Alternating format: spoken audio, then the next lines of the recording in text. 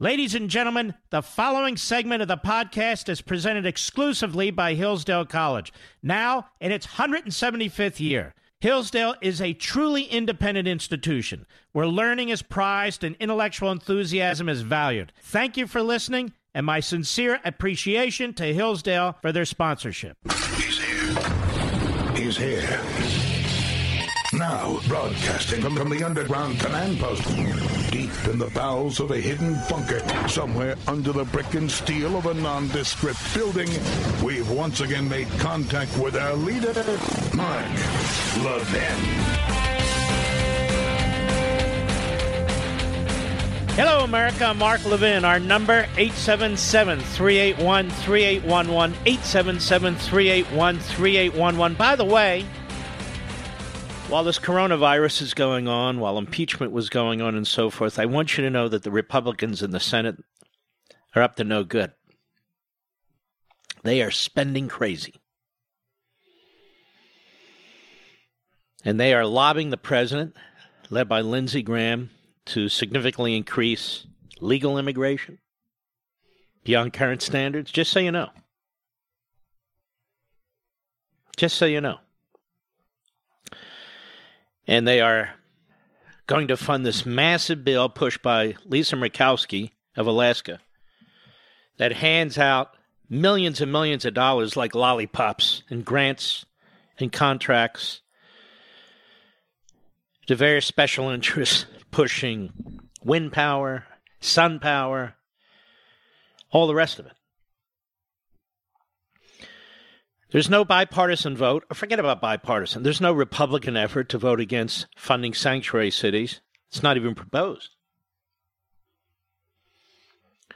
So I just want you to know the Republicans in the Senate, to some extent in the House, but absolutely in the Senate, are lurching left.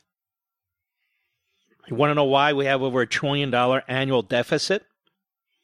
You can thank Mitch McConnell and the Republicans. And to some extent, the House Republicans. All this is going on under the radar. They have gone nuts. They have surrendered fiscal conservatism completely and utterly. They're back to their old ways on immigration. And if you want to read more about this, go to Conservative Review. Daniel Horowitz is almost a lone voice on this. One of the great young minds of liberty, for liberty. He's ringing the bell, banging the pots and pans, if anybody will listen. But the Senate, the Republicans are out of control, absolutely out of control right now.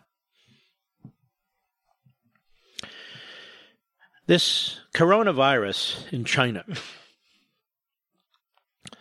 I want to tell you a little story. We talked about this gentleman not that long ago, but I don't want us to forget him. I don't want us to forget Chen Qixi.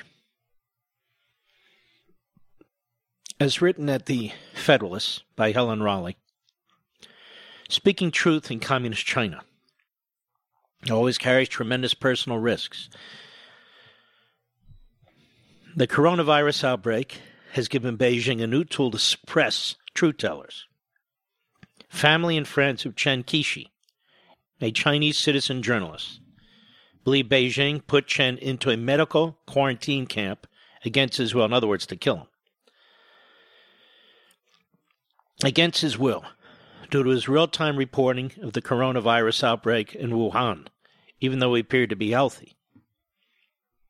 Chen, a former lawyer, was once based in Beijing. As a young man with a strong sense of right versus wrong and a belief in independent thinking and honesty, he took up the hobby of shooting videos with political commentary. Chen rose to fame after winning second place in a televised public speaking competition in 2014. Some images showed Chen, who was 28 at the time, looking like a bookish high school student. With dark glasses and a man bun, he quickly gathered close to 750,000 followers on Weibo, a Twitter-like platform in China. Like many Chinese citizens he tried to stay away from politically sensitive subjects in his videos to stay out of trouble. Everything changed last August after he went to Hong Kong on a tourist visa to witness the protests. He made it clear no one had sent him nor invited him. He went purely out of curiosity because he didn't believe the mainland media's one-sided condemnation of Hong Kong protesters. Chen uploaded several videos of the protests to his Weibo account and told an interviewer from the American Life, an American radio show, that he painstakingly avoided taking sides, had never criticized Beijing, and never offered any public support of the protesters. He said his goal instead was simply to report objectively what I saw and what I learned in the city. He did say in his videos that the majority of protesters he met were very peaceful, not rioters. Chen's stay in Hong Kong was cut short. In his last Hong Kong recording, he explained that since his videos of the protests were uploaded and shared, he received non-stop phone calls from his Lawyers Association, China's Department of Public Security, and Beijing police. They all pressured him to stop what he was doing and return to mainland immediately.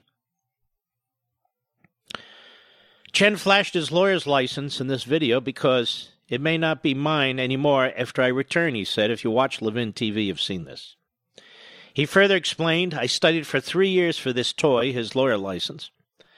If you ask me whether destroying 3 years of hard work in 3 days was worth it, I would say of course not. But there's nothing that I can do. I am who I am. I alone bear the consequences of my actions. Well, the consequences were severe. He did lose his lawyer's license. His Chinese social media accounts were deleted. And Chen disappeared for 1 month from public eye. Since coming back from Hong Kong, he said, I've been taken to meetings with officials from many departments. He said in a video he posted October 2. Chen was asked to give a detailed account of his trip to Hong Kong, was questioned, recorded, and criticized and educated. According to him, public security officials and police officials switched their interrogation tactics between intimidation and paternalistic persuasion. And his parents were harassed too.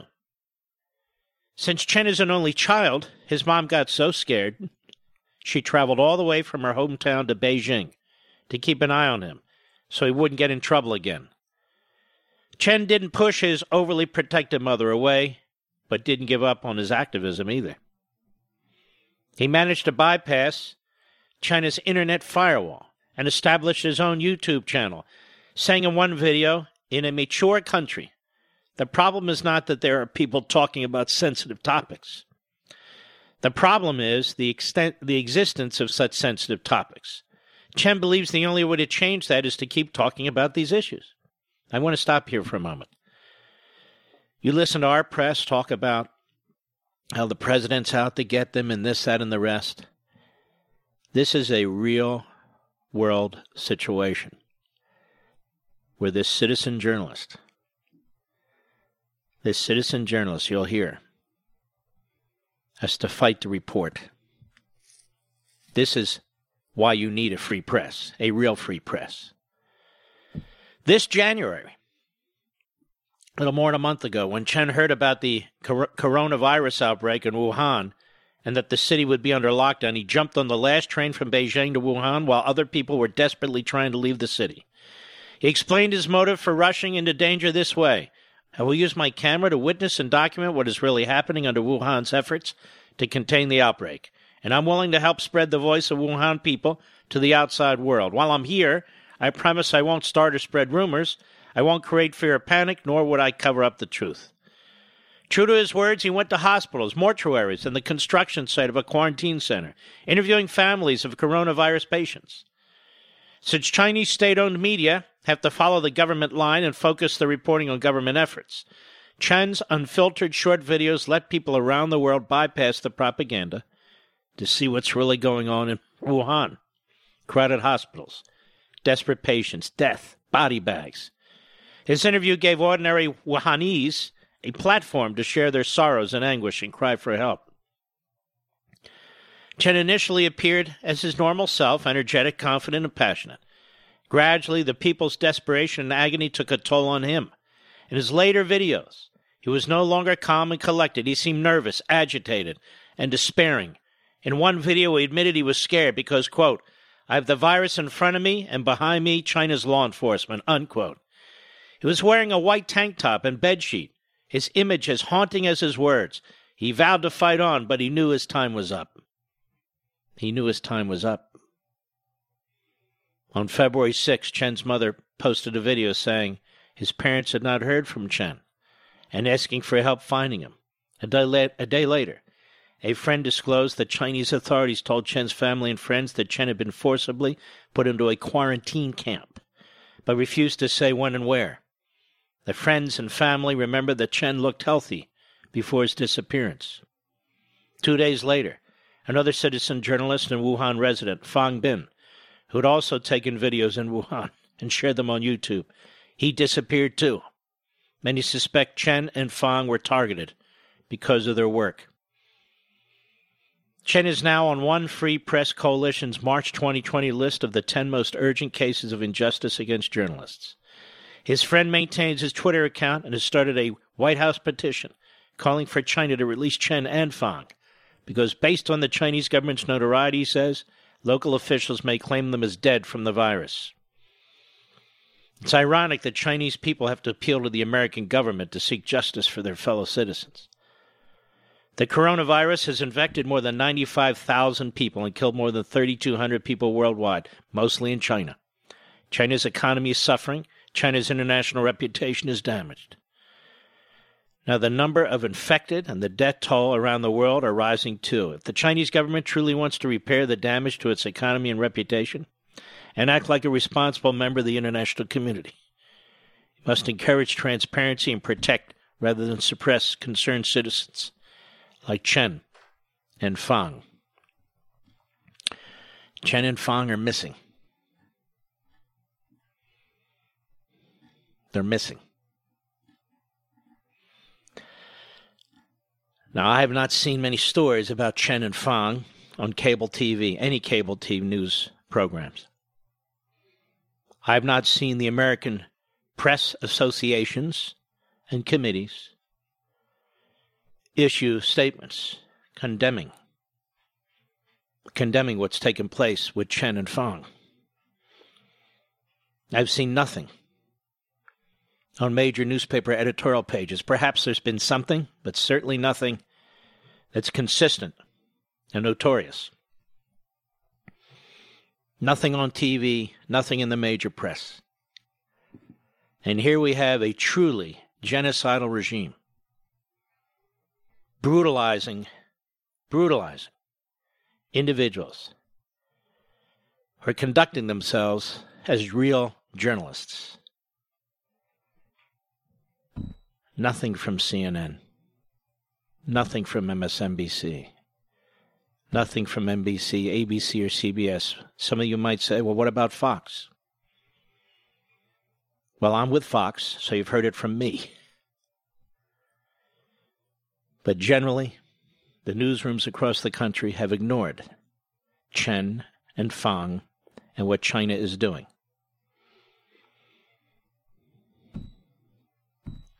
Too many Democrats are in bed with the Chinese regime. Dianne Feinstein, Bloomberg,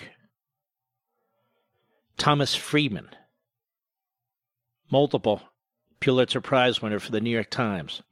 And the New York Times has a habit of promoting genocidal mass murders like Stalin in 32 and 33, and a habit of covering up mass murder, including the Holocaust. And unfortunately, other press operations follow the New York Times. Where's Maggie Haberman? Where's Philip Bump? Where are these people? They're nowhere. Meanwhile, Chen Qishu and the other journalist, Fang, are missing. Because they're either dead or they're being killed. That's why. And these American news outlets would rather trash the president and the vice president, who are doing a hell of a job trying to protect the American people. If I didn't tell you this story on mass media, nobody would. And I want to thank Helen, Raleigh, and the Federalist. I've talked about this gentleman on Levin TV. But now it's time to take it throughout the nation. I'll be right back. Mark Levin.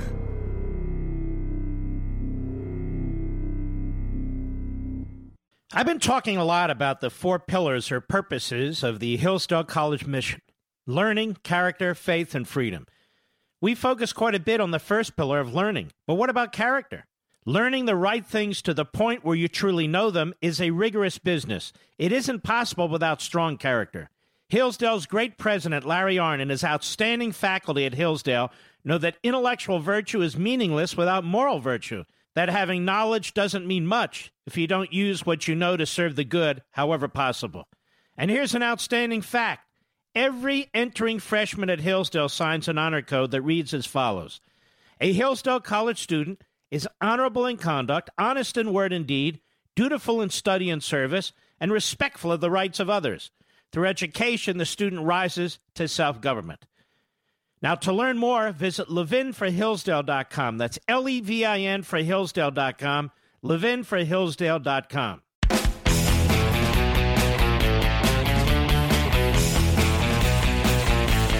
I never thought I'd say this. With the coronavirus, Mr. Producer? Maybe the Muslims with the burqas are onto something. Head to toe. Only the eyes. Seems to me that would protect you from almost anything.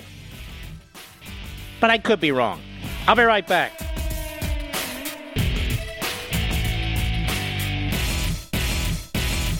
I've been talking a lot about the 4 pillars or purposes of the Hillsdale College mission: learning, character, faith, and freedom.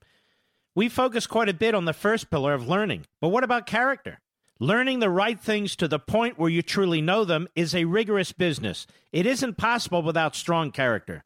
Hillsdale's great president, Larry Arnn, and his outstanding faculty at Hillsdale know that intellectual virtue is meaningless without moral virtue, that having knowledge doesn't mean much if you don't use what you know to serve the good, however possible. And here's an outstanding fact. Every entering freshman at Hillsdale signs an honor code that reads as follows: a Hillsdale College student is honorable in conduct, honest in word and deed, dutiful in study and service, and respectful of the rights of others. Through education, the student rises to self-government. Now, to learn more, visit levinforhillsdale.com. That's Levin for Hillsdale.com, levinforhillsdale.com.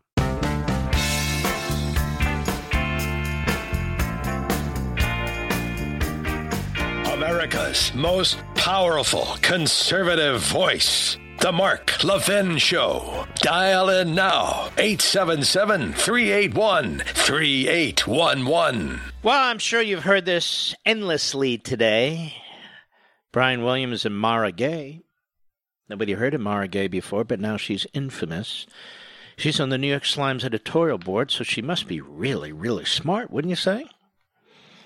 And there's Brian Williams, who once worked at NBC. He was demoted to MSLSD because he would report on completely made-up things, much like the putative Democrat potential nominee for president, Joe Biden. Just make things up. Just make them up. But some of you may not have heard this because you have a life, you're working, and maybe you're driving home right now. What's he talking about? All right. Brian Williams and Mara Gay. Mara Gay of the New York Times editorial board, and, of course, Brian Williams of MSLSD. Hat Tip Newsbusters, cut 1, go. Somebody tweeted recently that actually with the money he spent, he could have given every American $1 million. I've got it. Let's put it up on the screen. Now, let's stop here. They're talking about Bloomberg.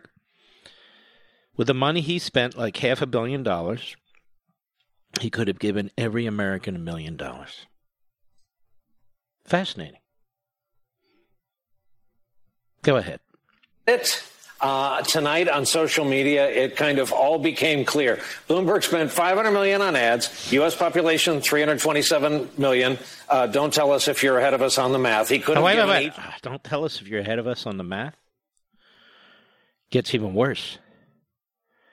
He could have given each American, go ahead, $1 million and have had lunch money left over. It's an incredible way of putting it. It's an incredible way of putting it. It's true. It's disturbing. It does suggest, what we're talking about here, which is there's too much money in politics. No, too much money in politics. Not enough IQ, if you ask me, in the newsrooms of America. Well, obviously, those of you who took third grade arithmetic know how ridiculous this is. It's $1.53. $1.53 per American, not over $1 million an American. 327 million Americans, $500 million. But this basic math is very difficult for the newsrooms of America because you can be an idiot and be a journalist, whether at the New York Slimes or Comcast's MSNBC. You expect these people to know the Constitution and understand it? Do you expect these people to be concerned about deficits and debts? No, of course not. They don't even understand basic stuff. Now, what's amazing about this is they had time to think about it. He had a graphic. Brian Williams had a graphic. So people put together a graphic. They didn't realize it either. The production staff didn't realize it either. They had hours and hours to sort through this. But they couldn't.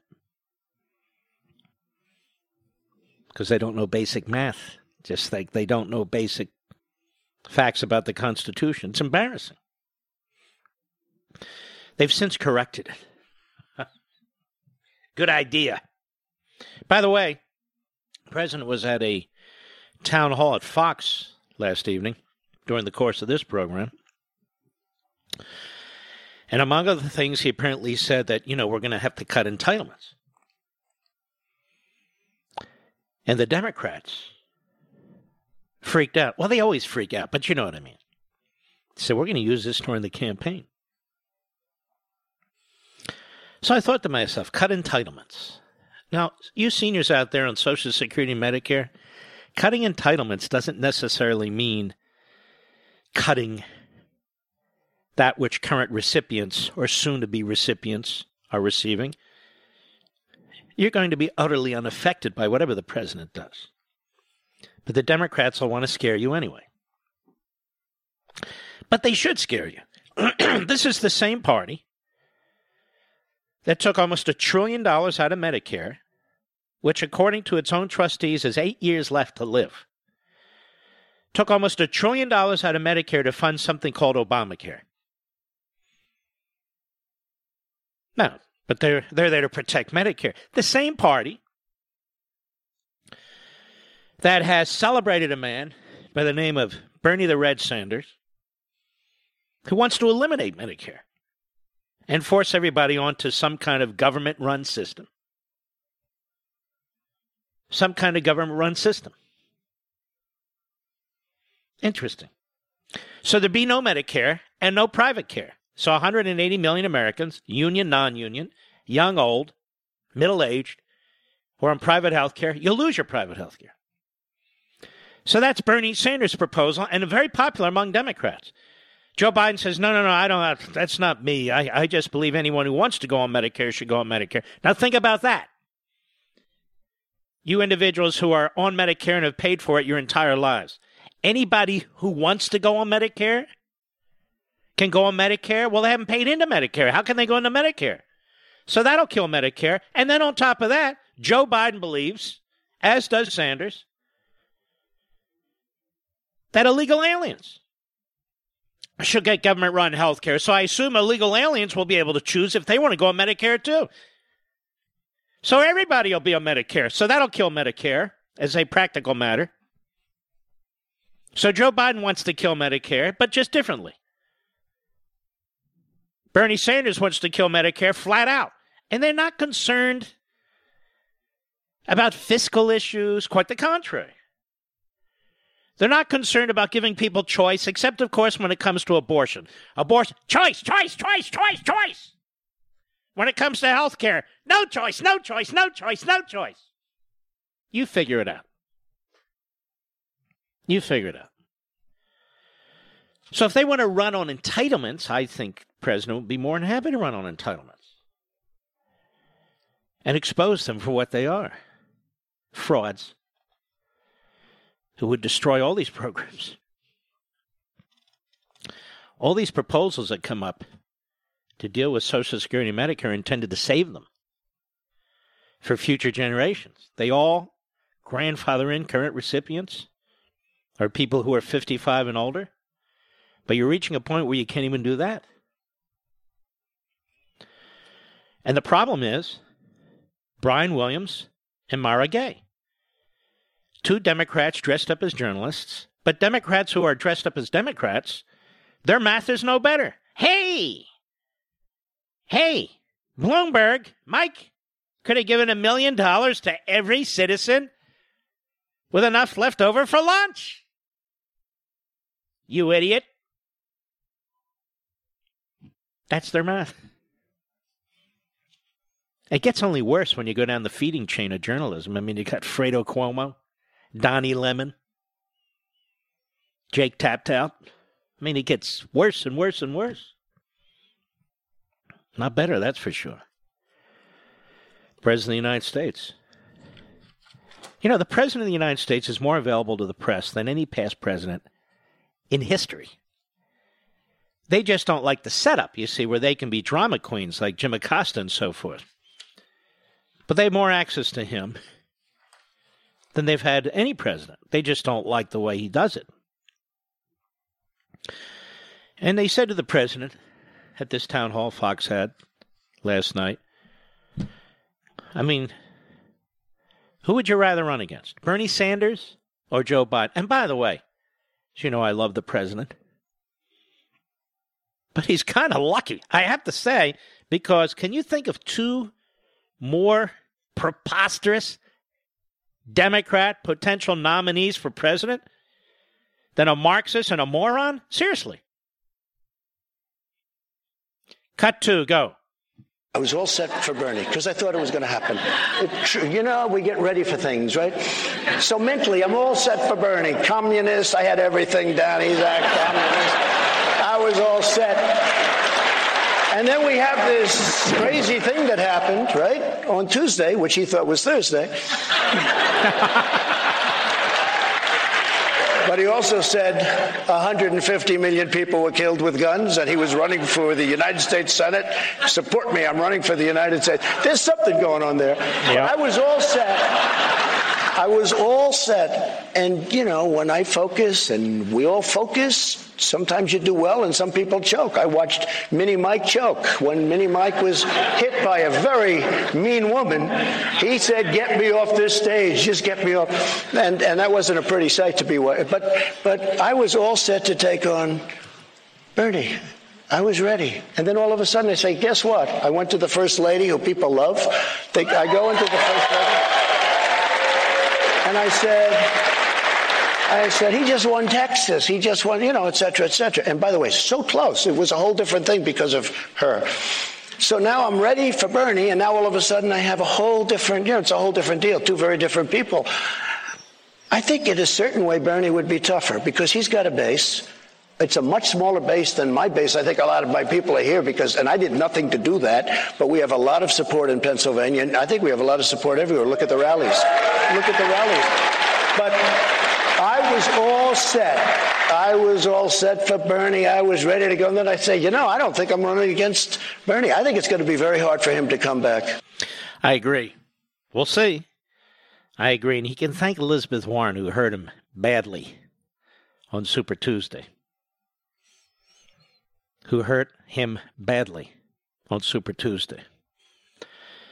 Because all these people came out, Mr. Producer, to vote for Elizabeth Warren's genitalia. Are you aware of this? Oh, yes. She put her genitalia front and center in this election, did she not? And she says she's going to be talking about genitalia in the weeks, months, and years ahead. I can't wait for that. President went on. Cut 3, go. But even despite that, the country, we are having the greatest year we had. Last year was the greatest year we've ever had economically. And I think the way we unite is really through success. But when they hit us, we have to hit back. I feel that. I mean, there's two ways of doing it, turning your cheek. But I wouldn't be sitting up here if I turned my cheek. If I said, okay, let them just keep hitting at me, and I won't do it, they're not interviewing me right now. They're interviewing somebody else. Maybe they won't even be doing that. Because if they don't get ratings, they don't interview anybody. That I've learned. But you know what? You can't turn your cheek. I mean, we get hit. You look terrific. We get hit so hard, and we have a media that is, I say to a large extent, it's a part of the Democrat Party. It really is. It's terrible. You know, ladies and gentlemen, that comes right out of Unfreedom of the Press. This whole point, where I coined the phrase Democrat Party press, because that's what it is. And the president's exactly right. And the president was more right than people understand when he called it fake news. Because I told you about a man, a brilliant man, who wrote a book 50 years ago. Actually, 60 years ago. Daniel Borstein, who would later become the director of the Library of Congress. He was a professor at University of Chicago, writing about pseudo-news and pseudo-events and pseudo-journalists. And the president terms it fake news and fake journalists. It's the same thing, and the president clearly was unaware of Borstein. The president was right on. He doesn't get the credit he deserves. So it is the Democrat Party press. If you don't believe me, read Unfreedom of the Press. You can just get it at the library. Chapter and verses, they say. I'll be right back. Mark Levin.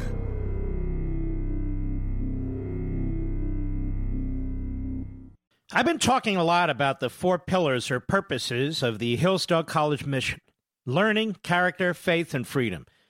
We focus quite a bit on the first pillar of learning, but what about character? Learning the right things to the point where you truly know them is a rigorous business. It isn't possible without strong character.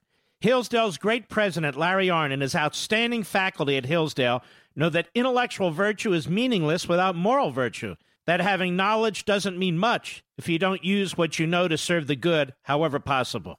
And here's an outstanding fact. Every entering freshman at Hillsdale signs an honor code that reads as follows. A Hillsdale College student is honorable in conduct, honest in word and deed, dutiful in study and service, and respectful of the rights of others. Through education, the student rises to self-government. Now, to learn more, visit levinforhillsdale.com. That's Levin for Hillsdale.com, levinforhillsdale.com.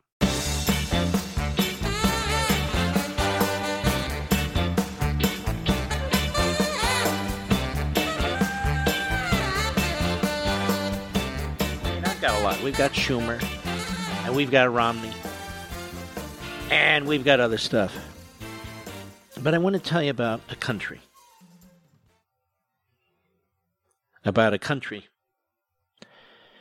And how they handle elections.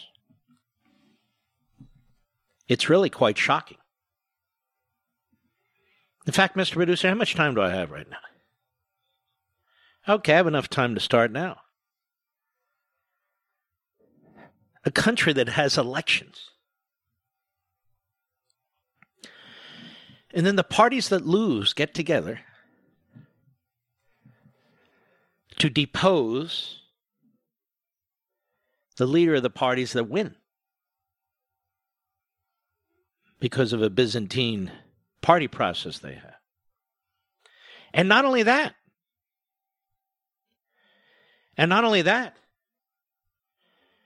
they move these parties that lost to coalesce, to get together after the election to prevent the parties that won and the leader of that coalition from ever serving. After the election already took place and they lost. And on top of that, the criminal justice system, which is run by the left, seeks to put the individual who's head of the coalition that won in prison. This isn't Iran that I'm talking about. This isn't Saudi Arabia that I'm talking about. This isn't Cuba or Venezuela or Red China. It's Israel.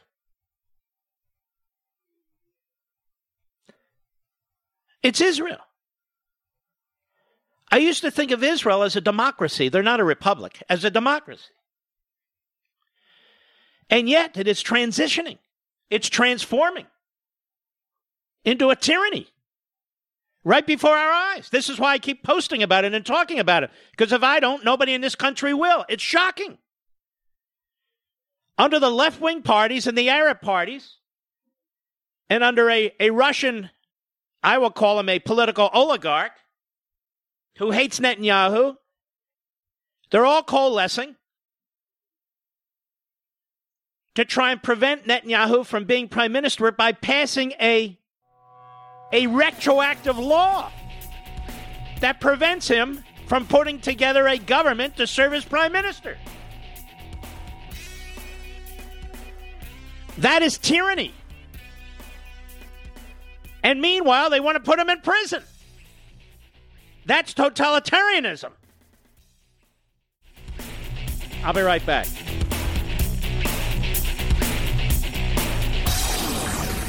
From the Westwood One Podcast Network. He's here. He's here.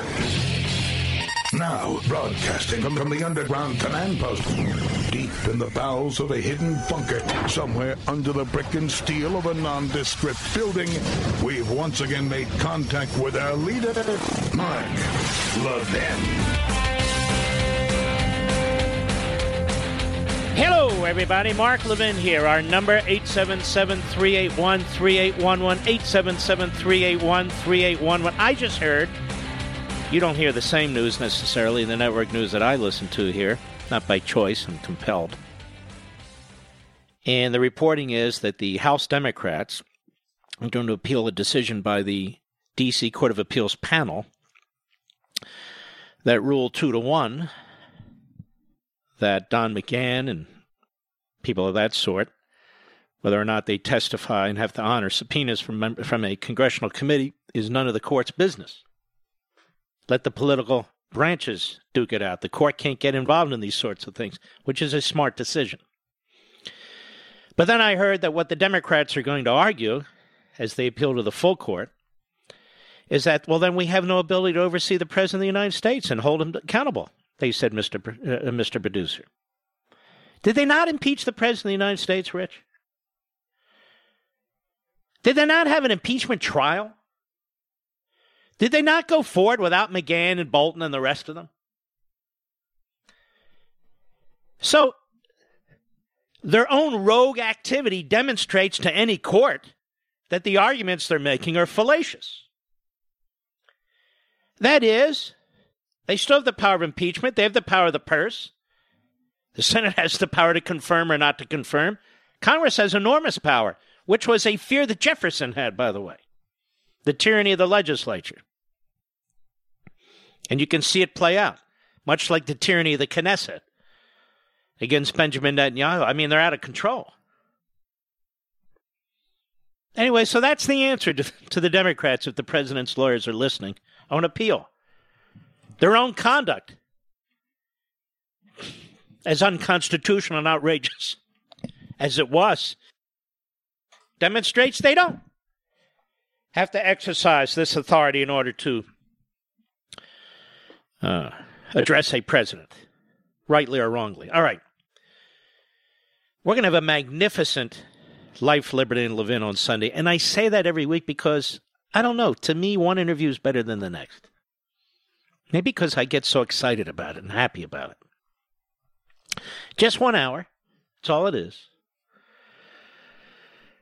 And we're going to take on the New York Times and the left in this attack on our history.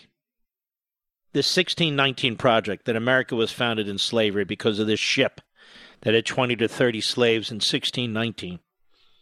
And from there it got worse, they argue. I'll tell you why this is important. Ladies and gentlemen, if we lose our history, we lose our future. The New York Times is everywhere.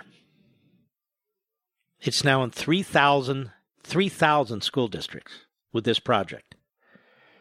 The Smithsonian Institute, the African American Museum in Washington, is pushing the New York Times project, the 1619 project. This will be treated as a fact if it's not confronted. And I've been confronting it, but I'm going to confront it Sunday night, 8 p.m. Eastern, 5 p.m. Pacific, and unravel this. So I want to strongly encourage you and your family members to participate in this. Life, Liberty, and Levin is like no other show on television. Cable, network, satellite, doesn't matter. There's no show like it. We've carved out this little niche. It's become a Sunday night fixture. Sometimes we'll hit the news of the day, sometimes we won't. Sometimes I'll have guests who are familiar to you, sometimes we won't. And this Sunday I'm going to have a guest by the name of Robert Woodson. Wonderful gentleman. He's African American. He was involved in the Civil Rights Movement. But when the Civil Rights Movement turned left on affirmative action, on busing, on socialism, he left it. But he's been a force in this country, even though you've not heard of him, many of you. Some of you have, most of you haven't, because the media ignore him. Television ignores him. And that's why I find people like this. I know people like this, and I want to bring them to your attention. That's why this show is different. The other shows, they have great guests. But you know who everyone is, and you know what they're pretty much going to say because they said it the night before on another show. That's okay. I'm not against it, but it's not what I'm doing. We've carved out this niche. And Robert Woodson, Bob, an old friend of mine, Bob Woodson has started the 1776 Project. And he has pulled together a number of African American scholars and activists who are going to fight to counter this. It is inspiring. It is crucial. And it's something I hope you'll watch and participate in. Because this New York Times 1619 project is an attack on the country. It is dishonest. Numerous great historians. Well, let me give you an example. 5 great historians, as an example, wrote a letter to the New York Times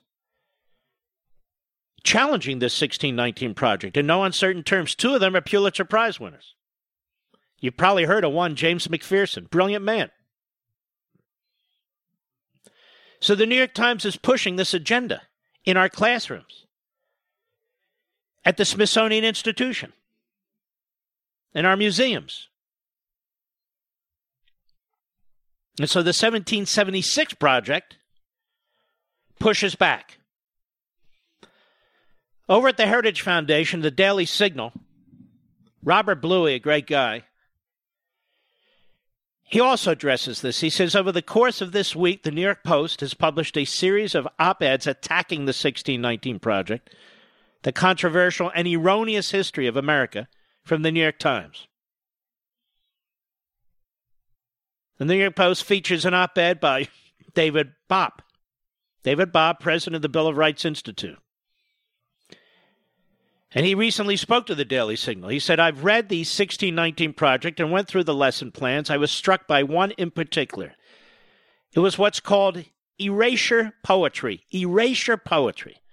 And it asked students to take the Declaration of Independence and to block out all the sections so that the remaining words would be the poem that they wanted to create themselves. Think of what that exercise treats and really trains the minds of our young people to say, that the Declaration is a document mainly to be obliterated. But it was the Declaration. It was the thing that gave Frederick Douglass the hope and realization that he was a person deserving of rights and dignity. The founders were not perfect. No human being is.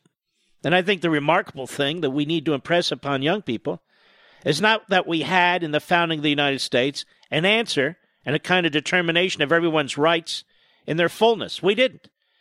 But we did lay down the marker. And we said that all human beings are created equal. And this, by the way, is a point that Abraham Lincoln made over and over and over again. And nobody, no other human being, did more to address slavery than Abraham Lincoln. No white man, no black man. No white woman, no black woman. Lincoln. The iconic Lincoln. And he repeatedly quoted from and pointed to the Declaration of Independence, which the progressives attack all the time because it's our founding document. That was a marker, as he points out, that both indicated some of the founders' own actions as slaveholders, indicted, I should say, some of the founders' own actions as slaveholders, and set a standard by which Americans in future generations could look to and try to aspire to. The 1619 Project gets none of that aspirational element. I think when you look at Alan Gualzo and Jim McPherson and James Oakes and Gordon Wood, these are all tremendous historians who reject the 1619 Project, and others that had come to criticize that, and then be utterly dismissed by the editors of that project as irrelevant. Well, who anointed them as preeminent historians? That's been some of the response. He says, I think the debate that's ensued is a good one, and that's the kind of thing that I think students can actually enter into. And one of the people I just mentioned, Alan Gualzo, is a contributor to the Bill of Rights Institute's Comprehensive History of the United States. We believe in viewpoint diversity, but what I lament about some of our publications, including the 1619 Project, is there's not even a pretense of viewpoint diversity. It's just saying this is it, and unfortunately, it can amount to a conspiracy theory. And that's the thing we see in Howard Zinn, where here's history in a box. Here's the people who did all the wrong, and we're going to blame them. Here's the people who do all the right, and in fact, that's not the way history works. And so, with my limited time on Earth, my limited time with these various media platforms, and I'm blessed to have them thanks to you. If I didn't have you, I wouldn't have any of them. I push back. Remember what I said, I'm on a mission. Whether it's on radio, Levin TV, Life, Liberty, and Levin are my books. I'm on a mission to preserve this republic as founded, to defend our Constitution and reinstitute it as written, to advance the principles in the Declaration of Independence as fought for. I stand here for the individual, the civil society, and all that comes with it. I'm not just here mouthing off. And so I hope you'll check out Life, Liberty, and Levin. Look, I can bring on a conga line of guests and do the thing, but I don't want to do it. I have no interest in it. We will have an extremely thoughtful, and I think you'll find compelling program as we take on the New York Times and the 1619 Project in defense of American history and in defense of Americans and you. That's the bottom line. And in the future, I'm going to do a program, I decided, on the New York Times, exclusively on the New York Times. Because it deserves to have a light focused directly on it. What it did in 1932 and 33. in support of Stalin and pushed Stalin's propaganda as he was slaughtering the Ukrainians. And I will shine a light, as I did, in Unfreedom of the Press on that issue. And of course, I will shine a light on the New York Times and its cover-up of the Holocaust. This is supposed to be the gold standard of the media. Well, so be it. Then let's take a good, close look at it. So Sunday's program is a big deal. And as I say, even though I have 3 more years on a contract to do this show with Fox, if I find that you're not interested in it, you're not watching it, or I cease to be interested in it, I'm going to leave and do something else. But so far, you seem to be wildly interested in it, and I appreciate it. I'll be right back. Mark Levin.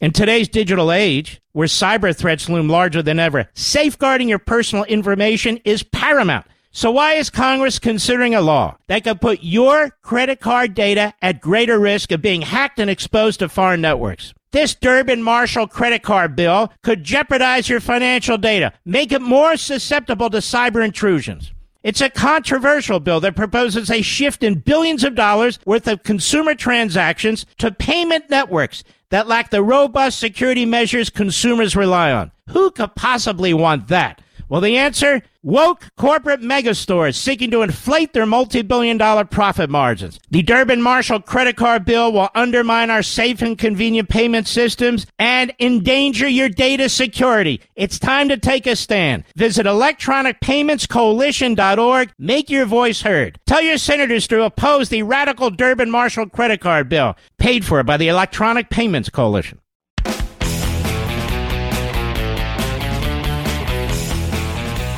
You know, as I watch this coronavirus coverage on television during the breaks, it would be strange indeed, wouldn't it, if we were the only country that didn't have the coronavirus? I mean, how is that even possible? It's a virus. With people on boats, people on planes, people traveling south, traveling north. All kinds of interaction. It's a mobile society. How could we not get the coronavirus? The issue is how you limit it, how you treat it. But, of course, the coronavirus is going to spread. It's going to spread in this country the way the flu does. I'm often amazed at what people think the government can actually do. It can do things on the margins. And the president and the vice president are breaking their backs to try and deal with this as best they can. Of course, it leaves open an opportunity for the demagogues to try and exploit these sort of things, because that's what they do. They can't control themselves, or they don't want to control themselves. I mean, this is a country that's the greatest country on the face of the earth, but it's a country of human beings. Over and over in my head, as an example, I shouldn't even share this with you, but I'm going to share it with you. Over and over in my head, I think of the last few months with my father. My mother too, but my father right now. Really, he died in 3 months. And he had had cancer in his kidney, but it was treated by a great doctor twice. But apparently it came back at some point with a vengeance. Every cutting-edge treatment that was imaginable, that could be used, was used. This immune therapy, or whatever it's called, where cells are increased and empowered to kill the cancer cells. In a certain percentage of the cases, those cells actually turn on the good cells and kill the good cells too. That's what happened to him. There was also radiation treatments, again, cutting edge, pinpointed specifically to certain tumors. But it wound up breaking his bones. We did everything we could. Everything we could. Everything that man came up with. And finally I said to him, the day before he went into hospice, "Do you want to keep fighting, Dad?" He said, "No. I'm done. Can't walk. Can't kiss your mother. Can't function. I'm in terrible pain, and I'm done." Should I blame the government for that? You don't blame anybody for that. It's a horrible, horrible thing. You wonder over and over again, is there something else that could have been done, that should have been done? But sometimes there's just nothing else you can do. They've told you what to do. Wash your hands, stay clean, try to stay away from crowds. And that's what you do. That's what you do. It's not the president's fault. It's not because somebody didn't react fast enough. It's a virus. Even though we live in a nation with oceans on both coasts, it's a virus. People are going to get sick. I'll be right back.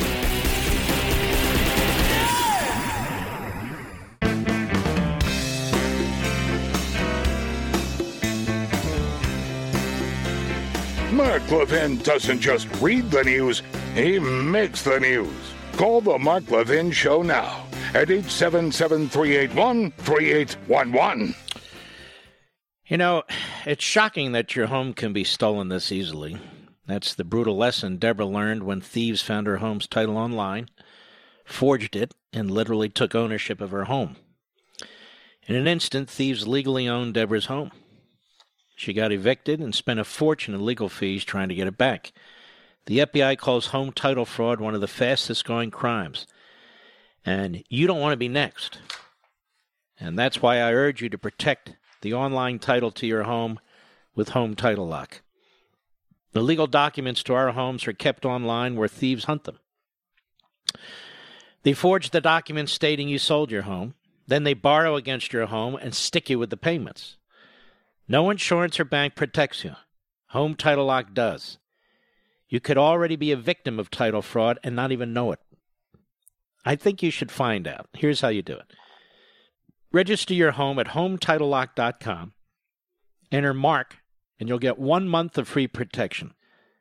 Enter Mark for 1 month of free protection. Go HomeTitleLock.com, enter Mark. That's HomeTitleLock.com, enter Mark. You know, it's funny. My mother and father, when they could, would call me after every radio show. And then my mother got very ill, and then my father would. And it's no secret. I mean, I supported Ted Cruz in the Republican primary. But when it was over, I supported the president, Donald Trump. And my goal was not to sabotage any of these candidates. I wanted us to win. And I remember him saying to me, my mother did too, "Why are you being so hard on Trump?" Did I tell you? Do you remember this, Mr. Producer? Why are you being so hard on Trump? Why don't you get off his back? And he really caused me to think about that. And I said to him, you know what? And my mother and father, you're right. You're right. He, for us, was the first to see Trump as Trump, if you know what I'm saying. He was the first one. And my mother, too. Now, these are two people, Jewish, in 1964. They didn't have 2 nickels to rub together. And they lived in a basement apartment in Philadelphia. 1 room in Philadelphia as they were trying to start their careers. I mean, before that, what I'm just saying, in 1964, again, before 1964 I'm talking about, but in 1964, They voted for Barry Goldwater. Now, I mean, pretty unusual, right? Jewish, Republican, voted for Barry Goldwater, and Barry Goldwater got slaughtered at the polls. And I've told you this before, and I said to my father, why did you and Mom vote for Barry Goldwater? I'm just curious. And he said, I knew that S, excuse me, I knew that S, you know what? I knew that S they were saying about Goldwater couldn't be true, so I voted for him. Which is kind of the way he was talking about Trump. Get off the guy's back. The hell? And he was right. I've told the president this story, too. I think I've said it on radio and TV a couple of times. It's true. You know, there's a lot of wisdom in our parents and grandparents, a whole lot of wisdom, as a matter of fact. We have Donald Trump at the White House today commenting on Elizabeth Warren. Cut 6, go.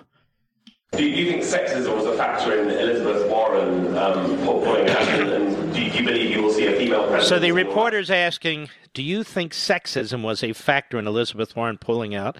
And do you think you will see a female president in your lifetime? First of all, what kind of question is that? What kind of question is that? We'll see a female president in our lifetime if they win the nomination and win the presidency. You know, this isn't about affirmative action, ladies and gentlemen, where we go down the list of women, minorities, white people, tall, short, fat, skinny. That's not what this is about. I know we have affirmative action now in our colleges and in the workplace and so forth. But still, we get the vote. We get the vote.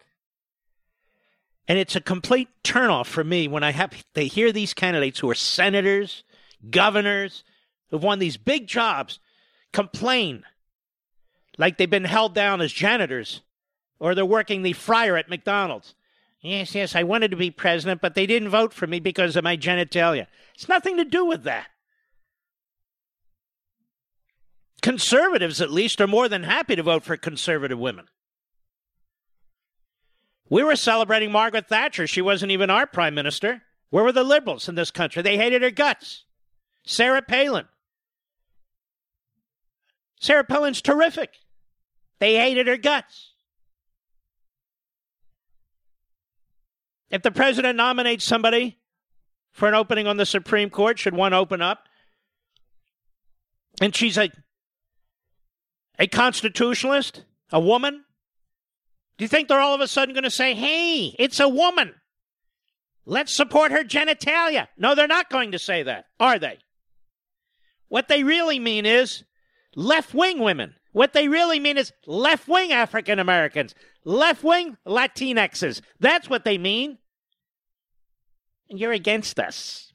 You're damn right we are. Because of what's between your ears. Not your legs and not your skin or anything else. So this stupid question is put to the president. Cut 6, go. No, I think lack of talent was her problem. She had a tremendous lack of talent. She was a good debater. She destroyed Mike Bloomberg very quickly, like it was nothing. That was easy for her. But people don't like her. She's a very mean person, and people don't like her. People don't want that. They like a person like me that's not mean. I love it. He is. I just can't tell you how much I appreciate that man. I really can't. Now, Zerlina Maxwell, whoever the hell that is. But she must be important because she's on MSNBC. And Chris Matthews isn't. So she must be very important. Zerlina Maxwell is on MSLSD today.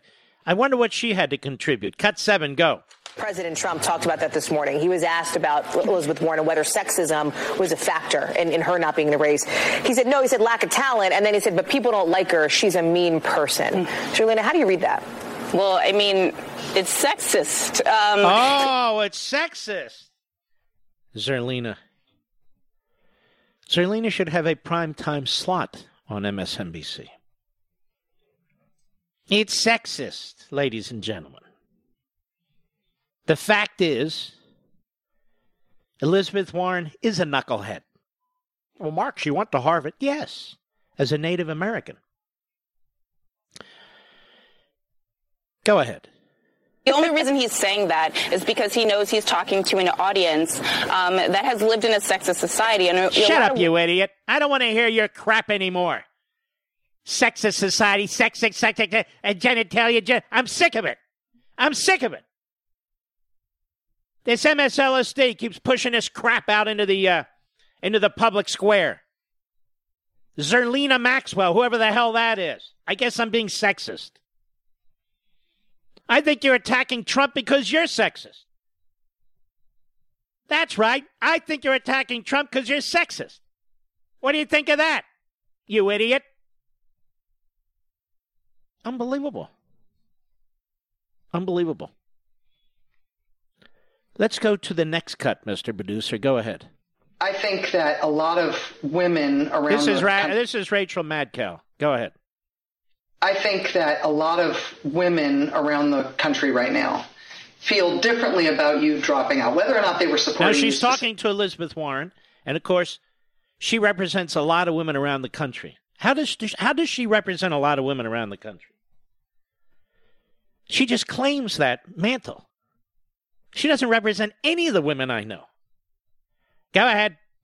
President, you leaving the race feels different. If Hillary Clinton can't win when she gets the nomination, and then you can't get the nomination, and neither can Kamala Harris, and neither can Amy Klobuchar, and neither can Kirsten Gillibrand. I mean, I think part of what's going on today is that women around the country are like, okay, honestly, if it's not going to be any of them, let's get real. Is it just that it can't be any woman ever? This is amazing to me because we all know that one day there will be a woman president. I don't want any of those women as president.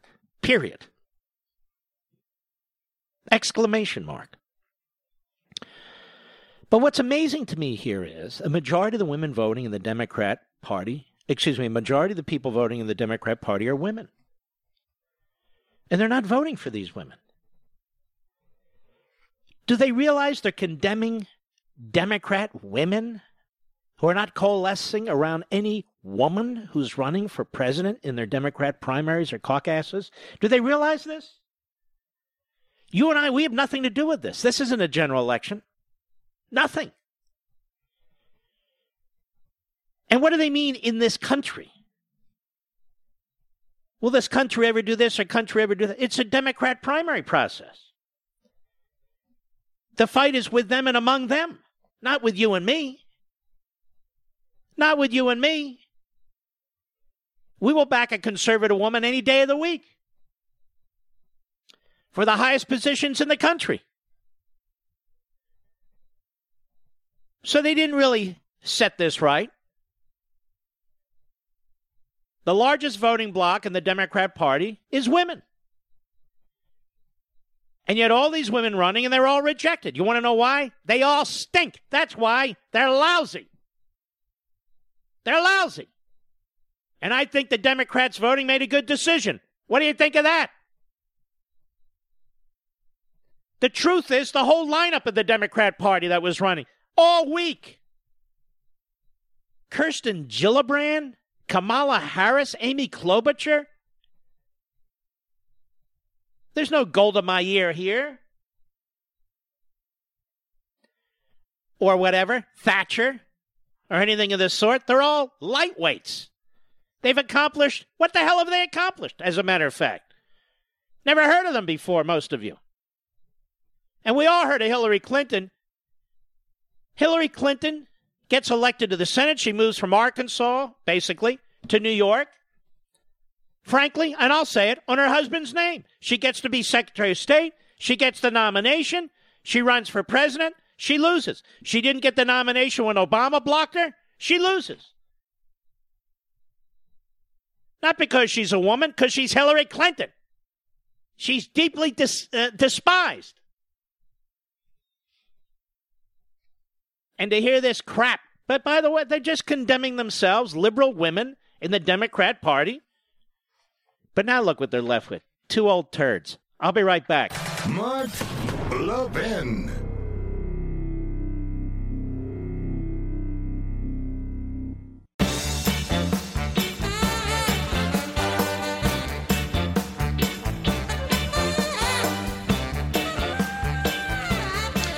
Mr. Producer, let's do this on the fly.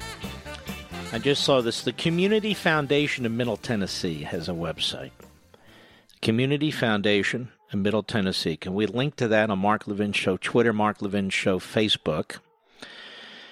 And I want to encourage you Levinites out there to donate to this organization, which is building a fund to help the people who have suffered through this tornado.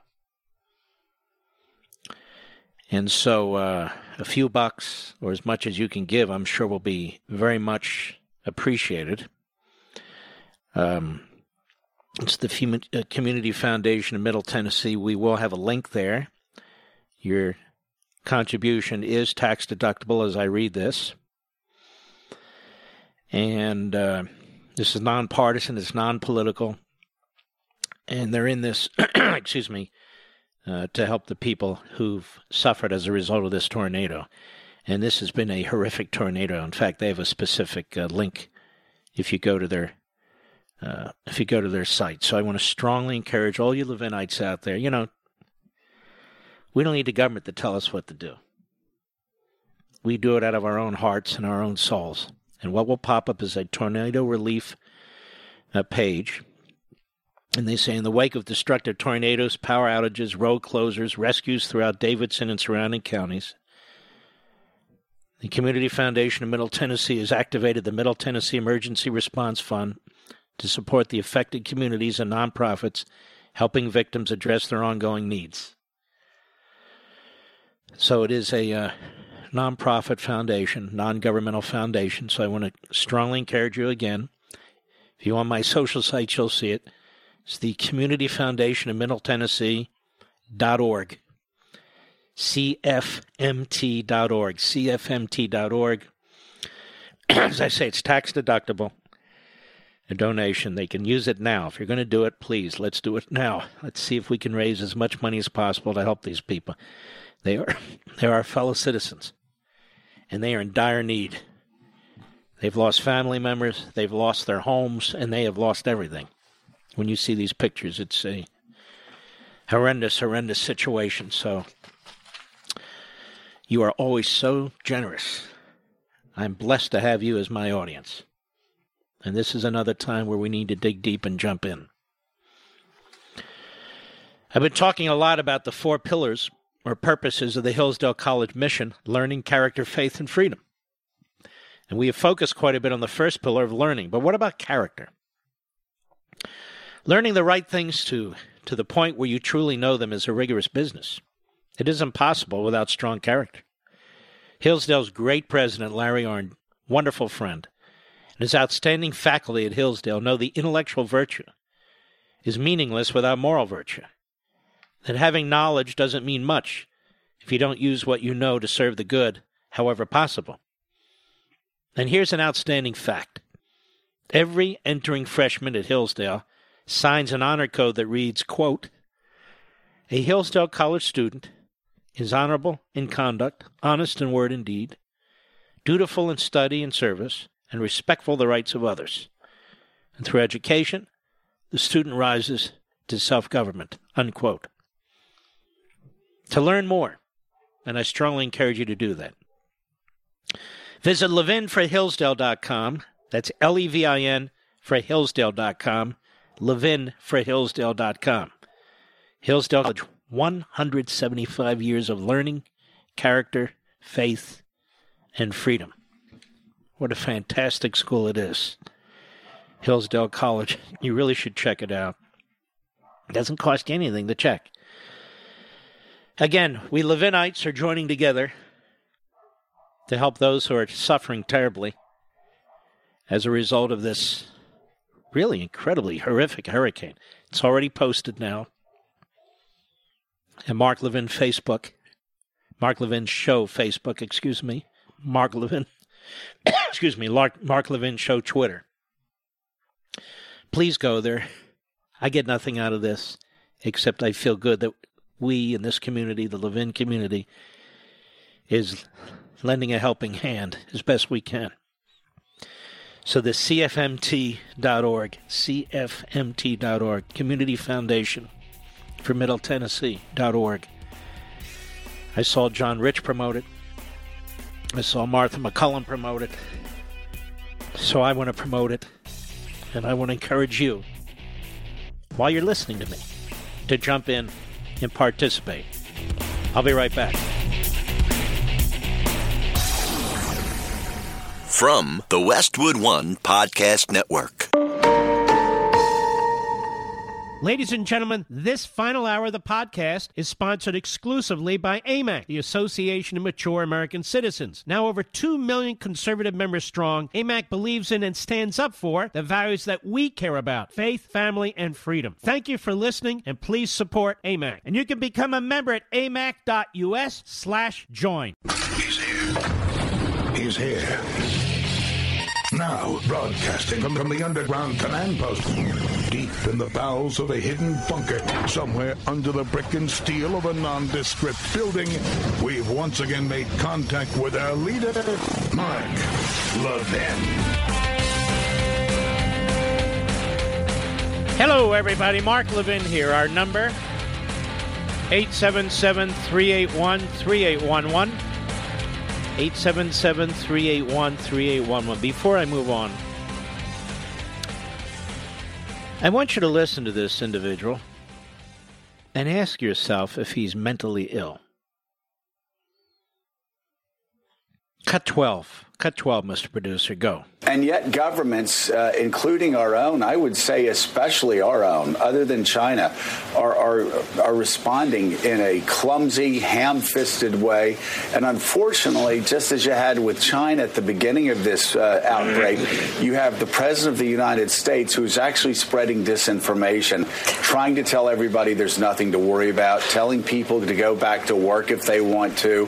That his words, go back to work while you have the coronavirus. That is the quickest way to turn this epidemic into a pandemic. The President of the United States also this week saying that it's going to just go away magically. A miracle. It's going to be a miracle. You just look at all of his statements, and it's almost as if Donald Trump is actively working to tank the stock market. It keeps collapsing for a reason. It's collapsing because airline officials are panicked. They're going to the President of the United States talking about possibly the worst drop that they've ever had in business. It rivals and may actually end up being far worse than what happened on 9/11. Have you ever heard of anything like this? Rambling incoherently, trying to connect dots that don't exist? Joe Scarborough is unpatriotic and un-American. He takes this event. He takes this virus, and he doesn't care about the public. He doesn't care about his audience. He doesn't care about his fellow human beings. It's just another opportunity to string together a bunch of incoherent statements against the President of the United States. And it used to be, I know those of you who are young out there, that newsrooms would police themselves. That somebody, Joe Scarborough, would be sent packing. That he'd be giving out the green beans at the cafeteria with a net on his head. But instead, listen to this. Absolute nut job. He just won't give it up. He just can't stop himself. That we're handling this clumsily. You see, ladies and gentlemen, the best the president or vice president can do is sort of manage it, focus it, oversee it like good executives. They're not scientists. They're not medical professionals. They have to rely on the CDC. They have to rely on the NIH. They have to rely on their advice. They're the ones who put the test kits together, not the president and the vice president. They have to make big decisions like whether people can come on shore, if they stay on these cruise ships and things like that. But when he says it's been handled clumsily, he's attacking the CDC, he's attacking the NIH, HHS, he's attacking not the president, not the vice president, he's attacking the professionals. Now, maybe that's what he wants to do, but I don't think that's his intent. He says this is handled clumsily. I don't know what that means, handled clumsily. I don't know what else a president can do or a vice president can do. They're doing everything they can. This is why I made the statement 45 minutes ago. I probably shouldn't have talked about such personal things, but I did. You can lash out and blame government. If you're a real sleazeball like Scarborough and Mika, you can use it as an opportunity to lash out against the President of the United States. But the fact of the matter is, they haven't done anything to cause this. And they're doing everything they can, humanly possible, to try to contain it and limit it. But it's a virus. It's a virus. You can't stop it. You can try and control it. You can try and cut the odds in your own lives and so forth. But it's a virus. People don't say, stop the flu, stop the flu. It's been handled clumsily. Anyway, I just, the level of stupidity that is brought to the nation each and every day by the Chuck Todds and the George Stephanopoulos and the Joe Scarboroughs and one newsroom after another is really unbelievable. Just looking for opportunities to attack the president in the middle of this virus situation. Mr. Producer, I want you to tell me the truth. Do you remember me attacking Obama in the middle of any of these sorts of things? I don't remember doing that. Do you? I didn't. I might say things like secure the border. Don't let people in here who might have these various diseases and so forth. But day in and day out to attack the president? It's like Schumer the other day, literally threatening 2 Supreme Court justices. And the media have to keep bringing up Donald Trump's name, like Donald Trump has threatened Supreme Court justices. No, he hasn't, which is exactly why they don't quote him. He was critical of the Supreme Court justices. He encouraged them to recuse themselves. That's perfectly legitimate speech. That's not a threat, which is exactly why they don't play or state what the president actually said. It's like the phone call with the Ukrainian president. They'd rather spin it and characterize it to create a narrative than just tell you what he said. Now, Schumer, in my view, should be disbarred. Schumer, in my view, should be punished by the Senate Ethics Committee. Schumer, in my view, should be censured. He must not get away with this. Now, we have a piece in the Washington Times. More than a dozen Republican senators have moved to censure Chuck Schumer. And I'm reading it. A dozen? Why aren't there 53? 53. You know what's amazing? If Ted Cruz had said this about the left-wing justices on the Supreme Court, you'd have more than 12 Republican senators joining the Democrats to censure Ted Cruz. You'd have Romney, Collins, Murkowski, etc., etc. So who are these senators? And where are the others? That was my question. So let's take a look at who they are, if I can find them. Here they are. Joining Senator Hawley, Mike Braun of Indiana, Rick Scott of Florida. I might add, Marco Rubio's not added. I don't know where the hell he is today.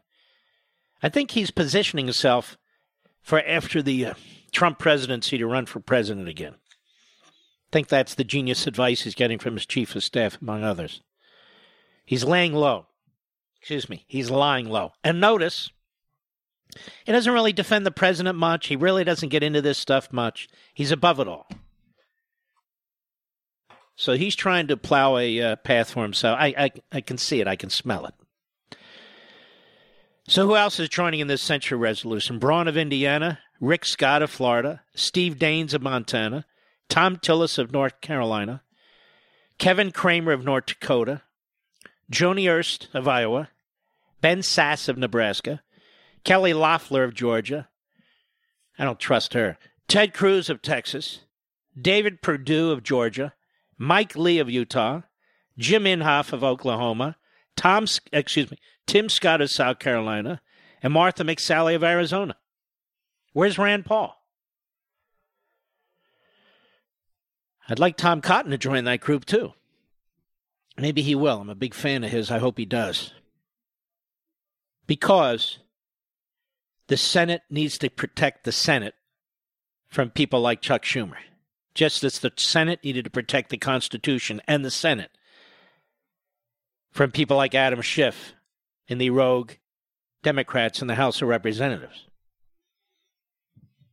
But Chuck Schumer needs to be punished. Now, Landmark Legal Foundation filed the ethics complaint with the Senate Ethics Committee. And the National Public, Pete Flaherty's group, also filed with the Bar Association, his organization. Good man. But it shouldn't be left to Landmark Legal and Pete Flaherty and others. The Senate needs to take care of the Senate. The Senate Ethics Committee needs to take care of the ethics. I have no hope, none whatsoever, on the criminal side that action will be taken. And those who are saying that Schumer's protected and so forth really have no idea what they're talking about for the 4,000th time. For the 4,000th time. So ask yourselves, if you have a Republican senator from your state, why haven't they signed on to this? Where's Thune? Where's Lamar Alexander? I can't remember all their names. But there's 41 Republican senators who haven't signed up yet. 41. Where are they? It's really quite shocking to me. What is it about the Schumer that scares them? I'll be right back. Mark Levin.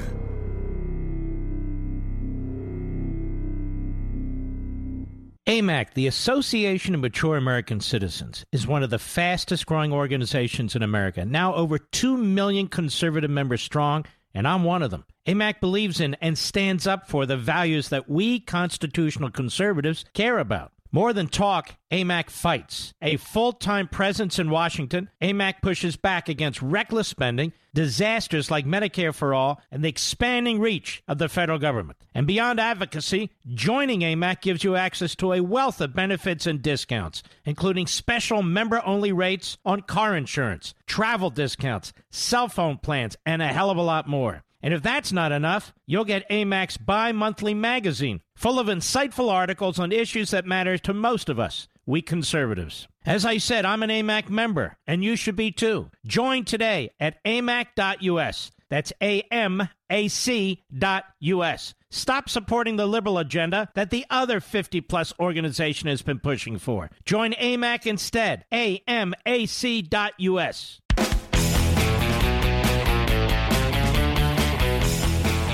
Well, now we know why Mark Meadows is not running for re-election. The president just appointed him his chief of staff at the White House. President tweeted as follows: I'm pleased to announce that Congressman Mark Meadows will become White House chief of staff. I've long known and worked with Mark, and the relationship is a very good one.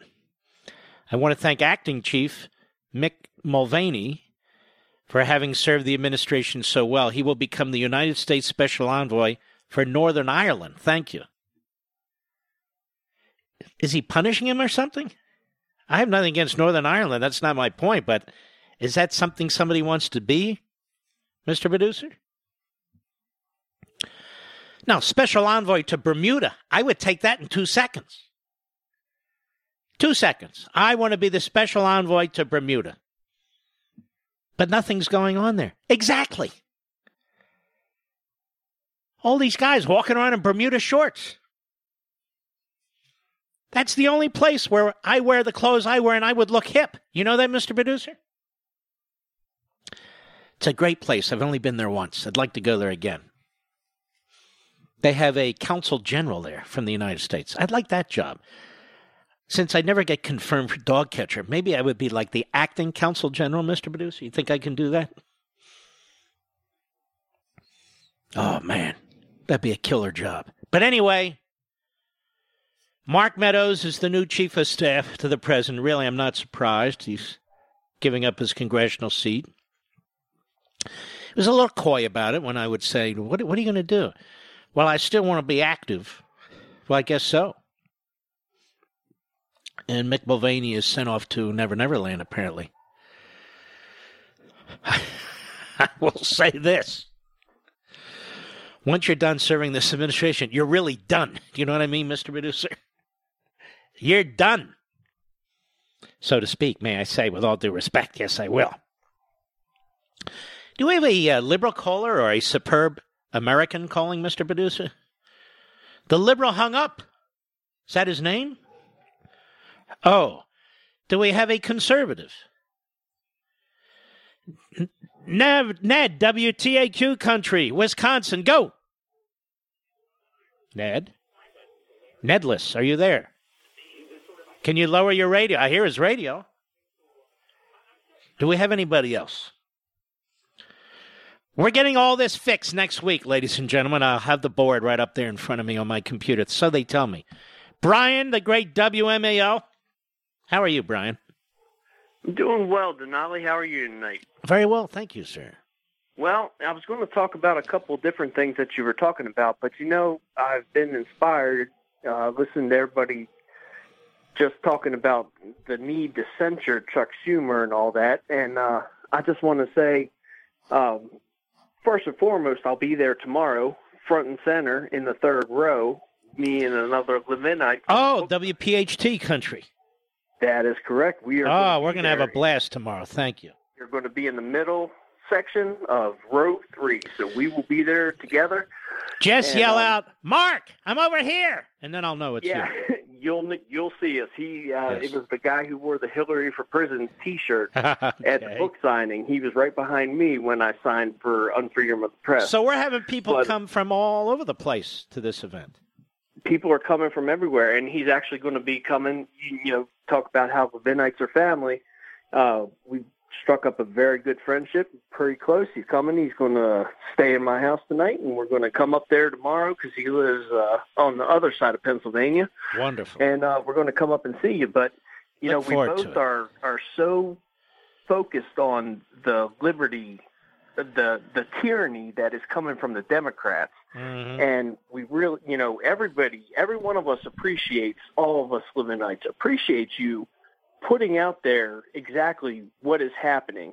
And I just want to give everybody a little bit of encouragement that I talk to a lot of people out and about in the world. I'm a retired fireman, so I kind of have this talking thing about, I just talk to people and get to know them or whatever. And I really feel that there is a very silent undertow going on with us, people that relate to us, think like us, and you always got to fight like you're behind. Mm-hmm. But I really think that this election is going to be super special, and it's going to be something akin to 1984. I hope we not only have to win. You're right. We need to win in a landslide.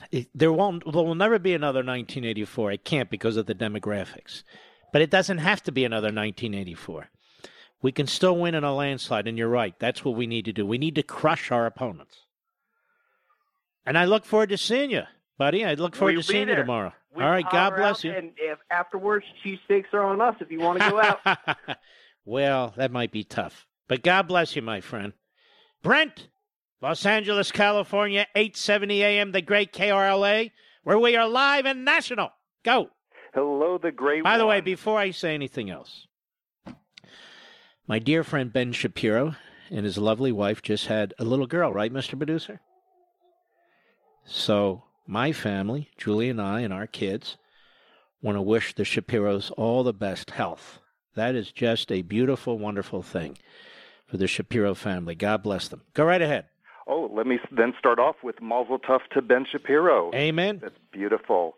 And I'm calling in because I'm so thrilled and happy that you're going against this fraudulent 1619, what I call the Progressive Propaganda Project. I think it's going to really set off some repercussions and explosions in the educational field because you're hitting right at the core of the complete frauds of Marxist history, which is something that is their history, but the history of history is to be propaganda. You're so right. I want you to really watch this show on Sunday and spread the word. That's what I want. That's why I'm doing this show. It's to counter the New York Times and the 1619 Project with the great Bob Woodson. Thank you, my friend. We'll be right back.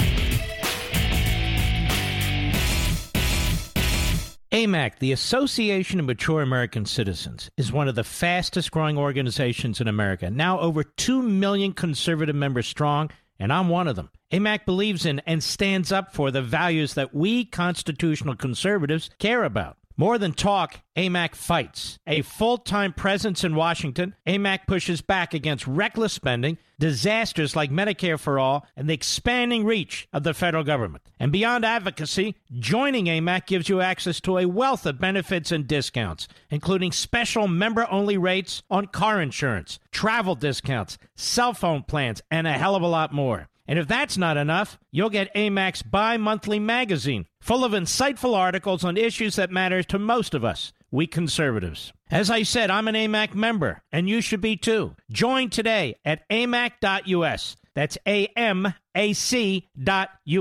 Stop supporting the liberal agenda that the other 50-plus organization has been pushing for. Join AMAC instead. AMAC.us.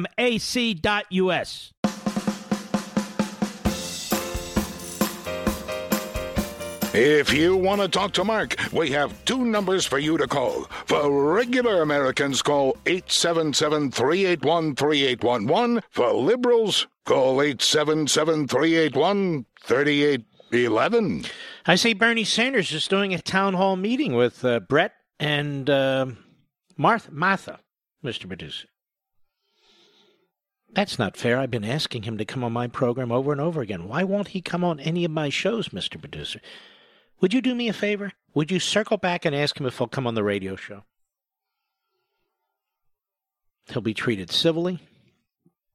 He'll have an opportunity to speak. We'd love to have him. Not that I'm unfair and unbalanced, of course. I would love to have him. Kathy, Scranton, Pennsylvania, the great WTRW. Go. Hi. Yes, last night we had our president here in Scranton at the Cultural Center, and he did a town hall with Brett Beer. And also, I wanted to comment on about women. He hired Nikki Haley to be our UN ambassador. He hired Gina Haspel to be our CIA director. So our president loves women, puts them in high places, and he doesn't have no bias against women. He just can see the phoniness that Elizabeth Warren is. I mean, how stupid is this that we're even having this discussion? That because Elizabeth Warren's not the nominee of the Democrat Party, the nation's against women? How stupid is this? I know it is stupid because she's so phony. She's a liar. She took away a job of an American Indian to work at the Harvard School as a professor by claiming she's American Indian. Yes. But listen to how two-faced the leftist women are. On the one hand, they say, treat us equally like men. Same playing field. Okay. Then she loses. Well, I lost because I'm a woman. Right. She's a phony. And our president sees it. He's a wonderful president. I love our president. I'm glad he came. Can I ask you a question? You're from Scranton. You know, I'm from Pennsylvania. You're from Scranton. Other than when he wants to run for president, which is now his third time, does Joe Biden ever go to Scranton? No, only to get votes once in a while. And he was only here until he was 10 years old. That's it. We don't know him. He has no connection to Scranton. We don't know him. No, of course not. By the way, they don't even know him in Wilmington. Goes by 14 different names, the guy's roaming around on the streets. All right, my friend. Good call. I appreciate it. All right, here. Let's see. What the hell did I do with the phone list? Hold on, everybody. I got it right here. How about Jason, Fresno, California, the great KMJ? Go. Good evening, Mark. I'm concerned with the Republican Party. Earlier you said that they were lurching left. That's something that I think has been going on with the Republicans for 40 years. Mm-hmm. Well, you're right. To the point of why is there only, what did you say, 12 senators on this list for censure? So far, as of the date of the as the time of the article earlier today, 12 Republican senators who've agreed to vote to censure Chuck Schumer. That's it. So, to my mind, and I know it's a pipe dream, there should be 99 names on that list. Well, listen, you're not going to get the Democrats, but why don't you get 53 Republicans? Yeah, well, I mean, yes, I understand. I'm not going to get the Democrats, but they should be the first ones to say, hey, whoa, you're killing us here. Yeah, well, they're not. But the Republicans, it's inexcusable. All right, my friend. Thank you for your call. Mitt Romney. Yes, Mitt Romney. Lindsey Graham says he wants to hold a hearing on Burisma and Hunter Biden. And so they're subpoenaing Hunter or documents or whatever the hell they're subpoenaing, and Romney actually supported it today. Everybody sits on the edge of their chair and holds their breath. What's Mitt going to do? What's Mitt going to do? And this is what Mitt wants. Mitt is sort of the Susan Collins of Utah, if you will. And I have to say, even though I'm friendly with him when I see him, I'm getting more and more disappointed in Lindsey Graham. Lindsey Graham will not support censuring Schumer because of this absurd argument. He says, we do that, they'll go after the president. Lindsey, they impeached the president and had an impeachment trial. Were you awake during any of this? They'll go after the president. They'll do whatever they do. But the fact of the matter is, Schumer needs to be punished. And you choose not to do it. And you talk all the time on Fox and elsewhere how tough you're going to be. And I don't see it. Just me. And now you're knee-jerking again on immigration, which is unacceptable to me. But here's Mitt Romney on Capitol Hill today about holding hearings on Burisma and Hunter Biden and so forth in response to CNN's Manu Raju. And remember, Mitt Romney has a close working relationship with these various news outlets where he gave an exclusive interview before he voted. He literally voted to remove Donald Trump from the presidency. What a schmo. Go ahead. Do you have concerns about the appearance of this investigation that this committee is launching into Burisma? Now this is Manu Raju, used to work at Politico. He's a leftist. McSally was absolutely right about him. Just the nature of the question. He's not concerned about the issues related to Burisma and Hunter Biden. Do you have any concerns that the appearance of this investigation is related to Burisma? Really sickening. But go ahead. Subpoena that Senator Johnson wants to issue for documents related to Burisma. Are you concerned about the appearance in any way? There's no question but that the appearance of looking into Burisma and Hunter Biden appears political. And I think people are tired of these kind of political investigations and would hope that if there's something of significance that needs to be evaluated, that it would be done by perhaps the FBI or some other agency that's not as political as perhaps a committee of our body. We also have a lot of work to do on matters that are not related to Burisma. We probably ought to focus on those things. But I'm going to get the chance today to talk to the chairman and get his perspective, see what information he has, and see whether there's something that might be helpful to clarify exactly what has happened in the past and put this behind us. Well, if you're going to put it behind you before it even starts, then it doesn't sound like you're very serious there. Mitt, may I call you Mitt? Mitt did interviews with the Washington Post, with CNN. Mitt won't come on this show. Well, what does that tell you? It's pretty funny, don't you think? Never wanted to come on. I don't think he's ever been on the show, has he, Rich? Even when he was running for president, he didn't want to come on the show. Even when he was a severe conservative, he didn't want to come on the show. He's more of a seer. Never mind. So anyway, does it sound like he's enthusiastic about looking into this? No, it doesn't. I mean, He says people are sick of political investigation. Isn't this the guy that wanted to have witnesses during the Senate impeachment trial? Answer is yes. Mitt Romney's a fraud. I don't know if he intends to be a one-term senator from Utah. I don't know what he intends. But it is enormously troubling, isn't it? Let us go to Albert. Oops. Michelle. Sorry. Tampa, Florida. The great WFLA. Go. Yes. Thank you, Mark. Yes, Michelle. It's such a pleasure and honor. I have so much to say to you, but I want to say to you that I get all of my news from you and Rush Limbaugh. You're it. I don't read any papers. I don't turn on the TV. You two are it. And I walk my dog every night and with you on as loud as I can. And some of my neighbors have actually asked me, what are you playing? And I tell them. Sound like my mother-in-law, Sylvia. She'll go into a supermarket and she turns up the transistor radio. Go ahead. Yeah. Thank you. You know, and I want you to know that And by the way, may I just say this, that you mentioned it? Getting your news from Rush Limbaugh is a good thing. The great Rush Limbaugh, because, you know, despite the attacks on him, he really puts the news out there in a big way, where a lot of people do not. So that's a good thing.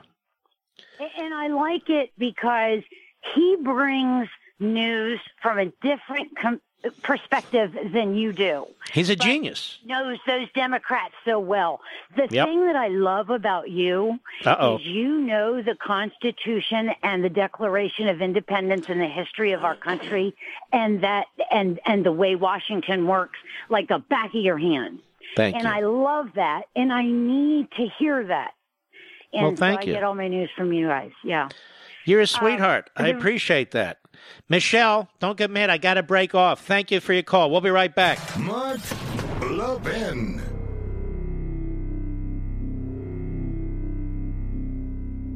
AMAC, the Association of Mature American Citizens, is one of the fastest growing organizations in America. Now over 2 million conservative members strong, and I'm one of them. AMAC believes in and stands up for the values that we constitutional conservatives care about. More than talk, AMAC fights. A full-time presence in Washington, AMAC pushes back against reckless spending, disasters like Medicare for All, and the expanding reach of the federal government. And beyond advocacy, joining AMAC gives you access to a wealth of benefits and discounts, including special member-only rates on car insurance, travel discounts, cell phone plans, and a hell of a lot more. And if that's not enough, you'll get AMAC's bi-monthly magazine, full of insightful articles on issues that matter to most of us, we conservatives. As I said, I'm an AMAC member, and you should be too. Join today at amac.us. That's AMAC.us. Stop supporting the liberal agenda that the other 50-plus organization has been pushing for. Join AMAC instead. AMAC.us.